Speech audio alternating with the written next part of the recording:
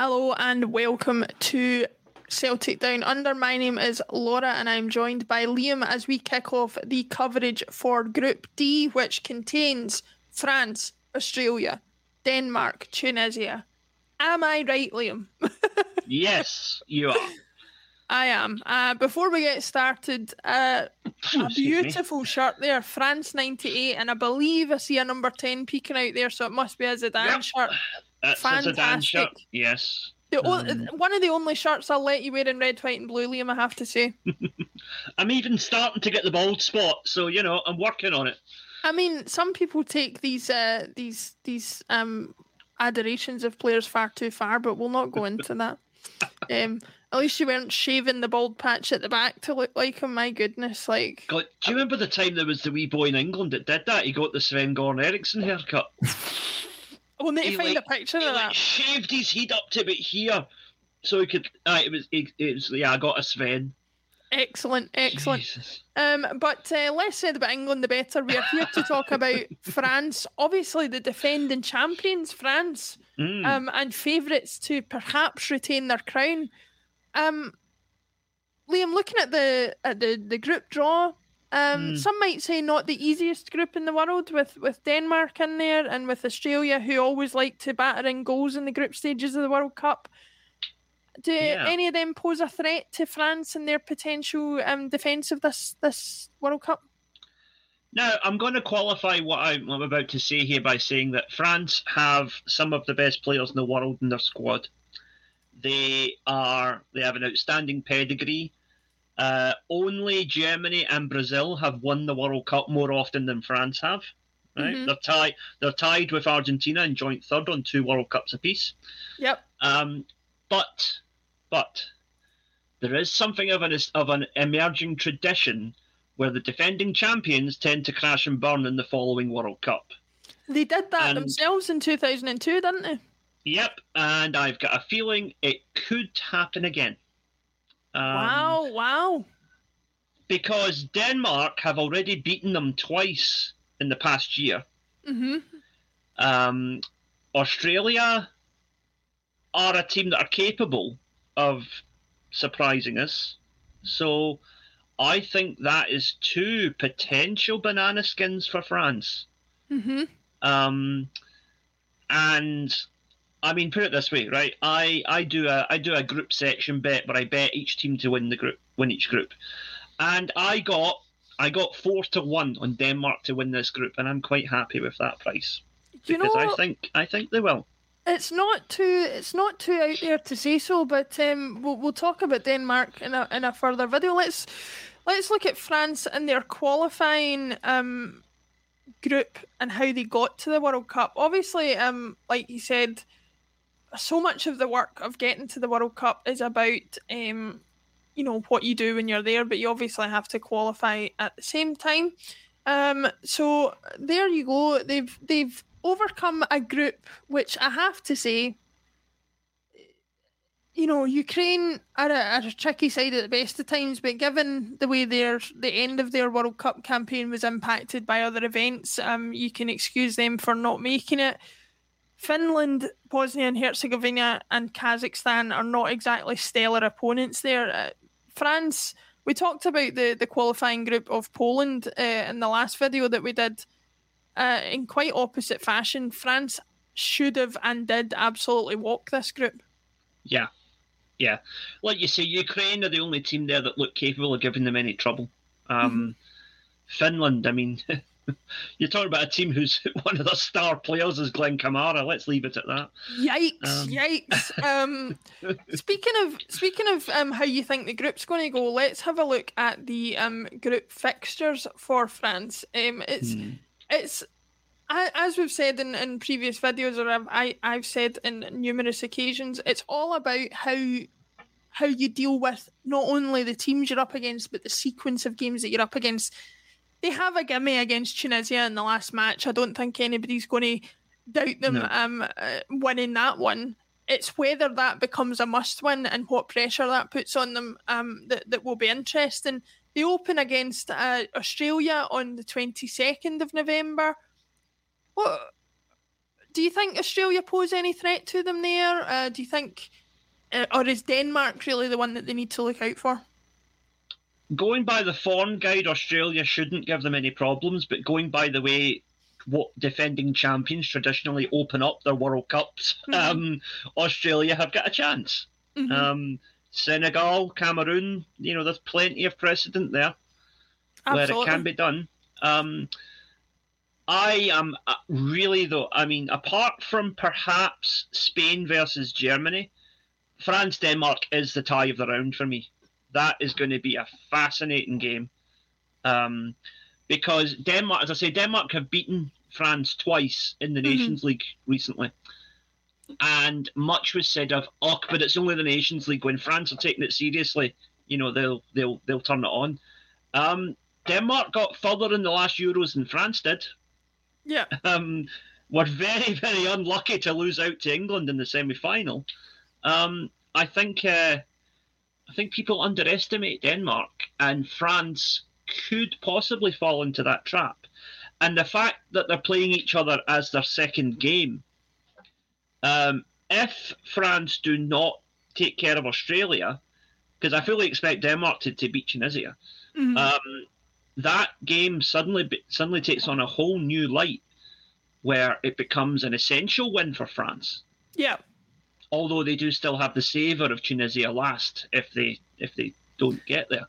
I'll tell you something though, you don't want to be the big team going into the final match needing a win against the minnow at the World Cup, who are all set to probably bow out in a ball of flames, if you like. Tunisia will be up for that last match. Let's not forget that they have a lot of French immigrant population in Tunisia.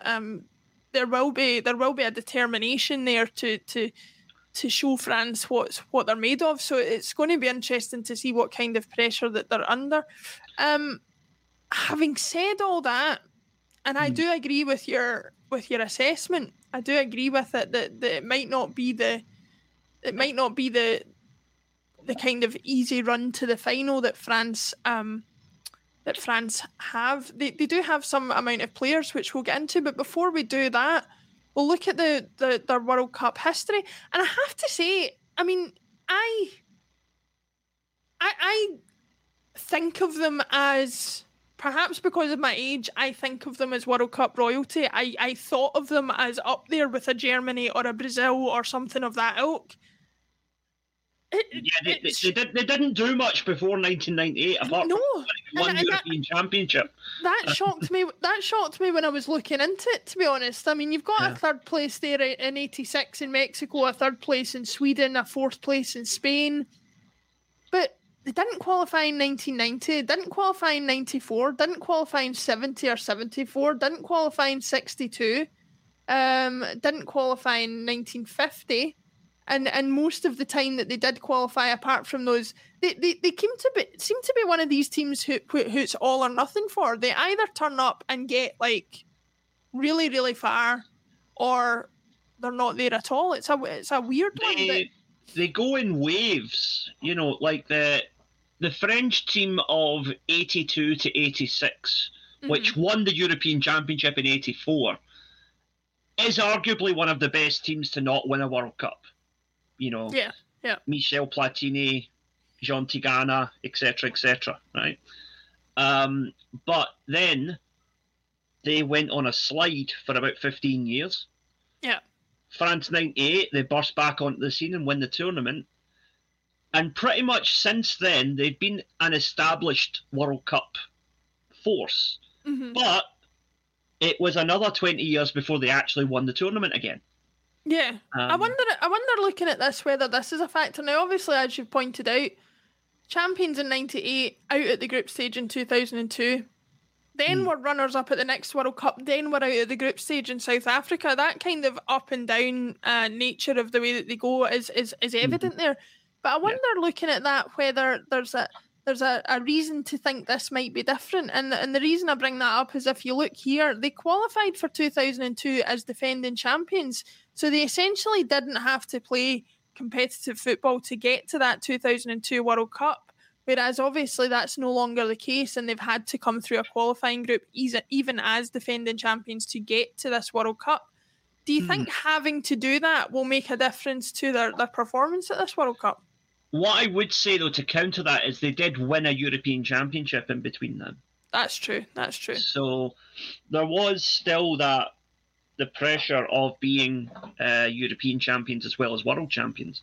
Mm-hmm. I could be wrong, but I think Germany are the only other team that's ever actually done that. Being world and European champions at the same time. Spain? Oh, yep, you're right. Yep, sorry, 2012. Yep, Spain. Aye. Yeah, but yeah, the another interesting thing about France, which I wanted to bring up, though, just kind of talking about the makeup of the team. As I'm sometimes wont to do, I got into an argument on the internet with somebody about this a while ago. There was I like my shirts, as you know. I collect retro football shirts. Yeah. And someone posted a picture of the France shirt from the 84 European Championship, which they won. Which is actually a similar design to the 98 shirt. Yes, obviously made famous by Michel Platini and his pomp at that time, I believe, yeah. Now, a commenter made the rather xenophobic comment, oh yes, back when France was actually France and not Africa, right? So I did a bit of digging on this. The 2018 World Cup, the 24-man squad, right? Mm-hmm. 3 of them were born outside France. Okay. So 3 out of 24. Yep. Now, when they won the European Championship, it was an 18-man squad. Mm-hmm. And Jean Tigana was born outside of France, and Luis Fernandez was born in Spain. So actually, proportionately, in terms of percentages, the 2018 one was more French born than the 1984 team that this guy said was a proper French team. I mean, this is what happens when you shout your mouth off and you have no idea what you're talking about, basically. Yeah. Basically, as we are doing in these videos, as will become clear at the World Cup. But yeah, I mean, the idea of immigration and the idea of representing a country that is not of your birth is not a new thing. And we've said it already. We said it when we were doing the Qatar video. Mm-hmm. I have no particular issue with who you want to represent. You represent the country you want to represent. I don't think it matters where you were born. To me, and again, I don't want to get off on a tangent here, but the whole national issue, it's a bit like the gender issue these days. It's like however somebody wants to be, if you want to identify whatever way you want to identify, up to you. None of my business. If that person chooses to be French, even if they were not born there, and they go there and they earn that passport by, But here's where I would slightly correct you. It is not about choosing to be French. It is about choosing to represent France, whatever that means to you. Sorry, that's an important distinction there. You're right. It's like, I would presume you have a lot of love yourself for Japan and Japanese culture, and you've chosen to live your life there. You're married to a Japanese woman.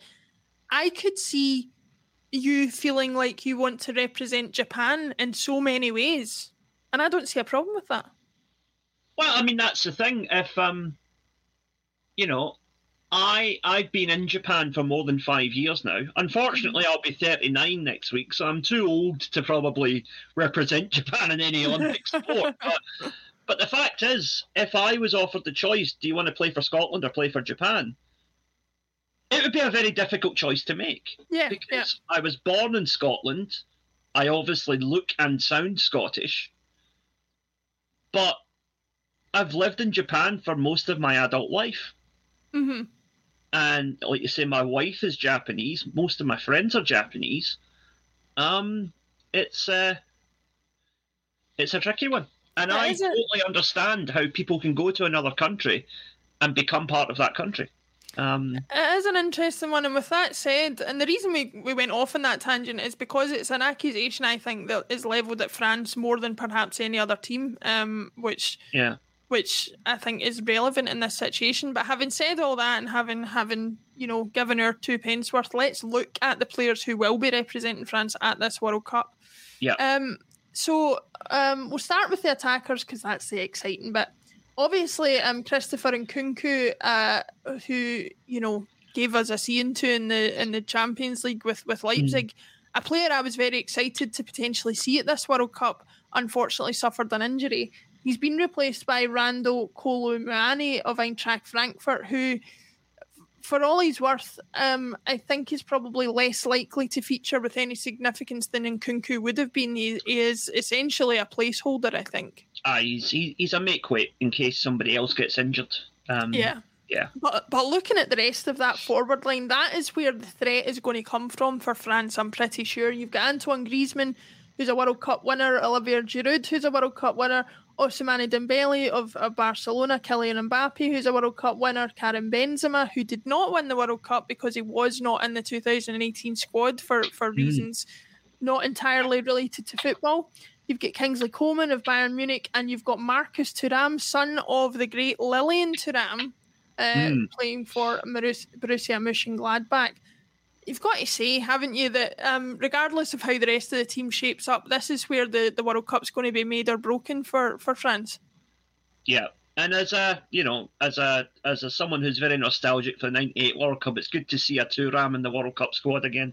Absolutely. Liam's tip for retro shirts led me to purchase a Parma shirt with Mr. Lilian Thuram on the back, which I should have worn for this particular video, but I have to say it's an absolute cracker. Again, thank you very much for that tip, but we'll not go into exactly the nature of it. That would be the yellow and blue hoops, wouldn't it? So I got the white one with the yellow and blue sort of... I know the one you're talking about. On the sleeves. Yeah. Aye. So, but yes, the yellow and blue hoops is another one, but you've just made me think I might go back and get a Crespo one of that one. Oh. Anyway, looking at the midfield for France, we've got Camavinga of Real Madrid again, kind of scared the living daylights out of Celtic in the Champions League this season. Matteo Guendouzi of Marseille, perhaps a bit of an also-ran at Arsenal, but has found his feet at Marseille and found his way into the France squad and earned every right to be there. Adrien Rabiot, a bit of a guilty pleasure of mine, Adrien Rabiot, one of those players who I couldn't believe PSG let go the way that they did, and a player who, for all his ups and downs and all his trials and tribulations, is a phenomenal talent who I think could really provide some creative spark from the midfield. Tchouaméni of Real Madrid, that Real Madrid heart of the midfield will be key. Jordan Veretout from Marseille and Youssouf Fofana from Monaco. Obviously, N'Golo Kante, Paul Pogba, two big names that are missing out from this France midfield, but you have to say I don't think they are any weaker for it. No, and it's good to see so many players from the Ligue 1 getting into the squad. And not in the PSG squad specifically. Yes, aye, particularly. Because I think that teams like Marseille and Monaco are really good to watch. I've got a particular soft spot for Marseille. I've always enjoyed watching them. But I really think that the French league does get overlooked. Because for me, on its day, it's as entertaining and the football is as high a standard as Italy, Spain, or England. Yeah, the French league is one of those ones where I'm not going to sit here and say I'm an avid watcher of it, but if I see a game on that's of interest to me, I'll switch it on, and I'm never bored. You very rarely, if ever, see a bad game in France. That's the thing. They don't do nothing each draws over there, you know. Yeah, a bit disrespectful to call it the Farmers League that people like to try and do to talk down Lionel Messi's achievements there, but that's football fans for you. Looking at the defence, we've got William Saliba of Arsenal, a fantastic player who's having a great season for Arsenal. It has to be said. Raphael Varane for Manchester United, Ibrahim Konate for Liverpool, Disasi for Monaco, Pavard, the scorer of that famous World Cup goal at the last tournament. Talk about a clean hit volley, by the way. Deo Upamecano of Bayern Munich, Lucas Hernandez of Bayern Munich, Theo Hernandez of AC Milan, and Jules Koundé of Barcelona. The thing that stands out to me about this more than anything is, having just recorded the Poland video that we did for the end of Group C just there, you looked through that squad and you saw a plethora of players playing for what were far from the top tier of European football teams. Look at that. I mean, you've got Arsenal, Man United, Liverpool, Monaco, Bayern Munich, AC Milan and Barcelona. If that's not an endorsement of the quality of these players, then I don't know what is. That's, as a computer game enthusiast, that is like a FIFA Ultimate Team right there. Yeah. Honestly. But then again, I did predict that France might make a Konate of it in the first round, so we'll have to... Oh, jeez. Now, here's where your prediction could become correct, I think. Looking at the goalkeepers, we've got Alphonse Areola, Hugo Lloris and Steven Mandanda of Stade Rennais. Hugo Lloris is, I believe, the captain, I believe the first choice goalkeeper.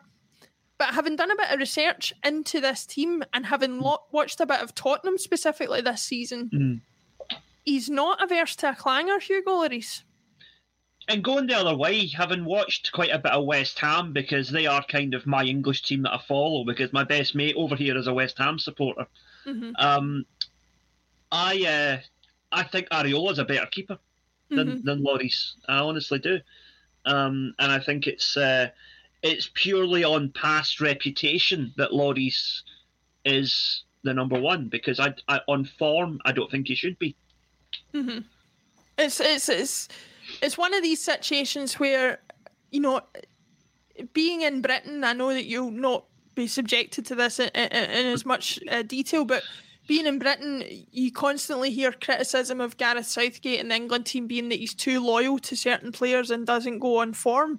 This could be a situation where for France that's exactly the case, and they go with the player they feel loyal to in goals, when actually any form guide or any sense would tell them that the choice has to be Areola.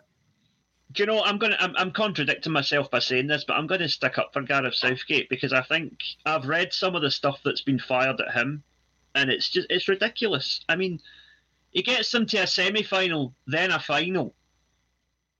What more do they want? You know? It's nonsense. It's one situation in which I will stick up for it just says everything that it needs to say, that you and I would choose to stick up for a manager because the England fans are criticising him. No, but that's the thing though. It's like they bring it on themselves. Honestly, that level of entitlement is why nobody outside of England wants England to win this World Cup. You know.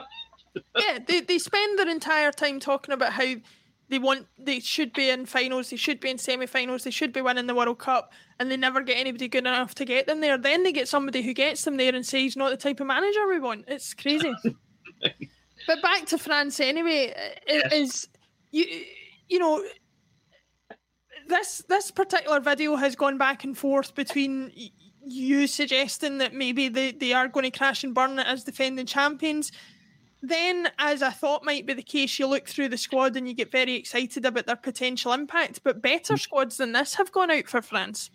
Oh, yeah, absolutely. I mean, the 2002 squad was arguably better than this one. Yeah.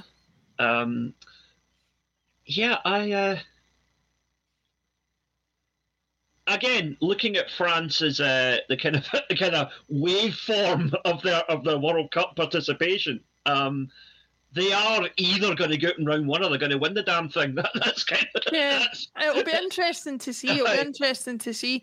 I, for one, will be tuning in for as many of their matches as possible, because I am slightly more positive about their potential outcomes than you are. But one thing's for sure is viewing them is not going to be boring anyway.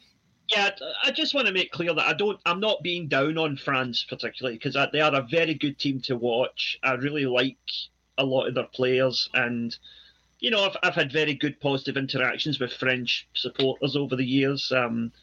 Had a really nice time with some Lyon fans when they came to play Celtic back in the early 2000s. Met some really nice Marseille fans when I was in Osaka.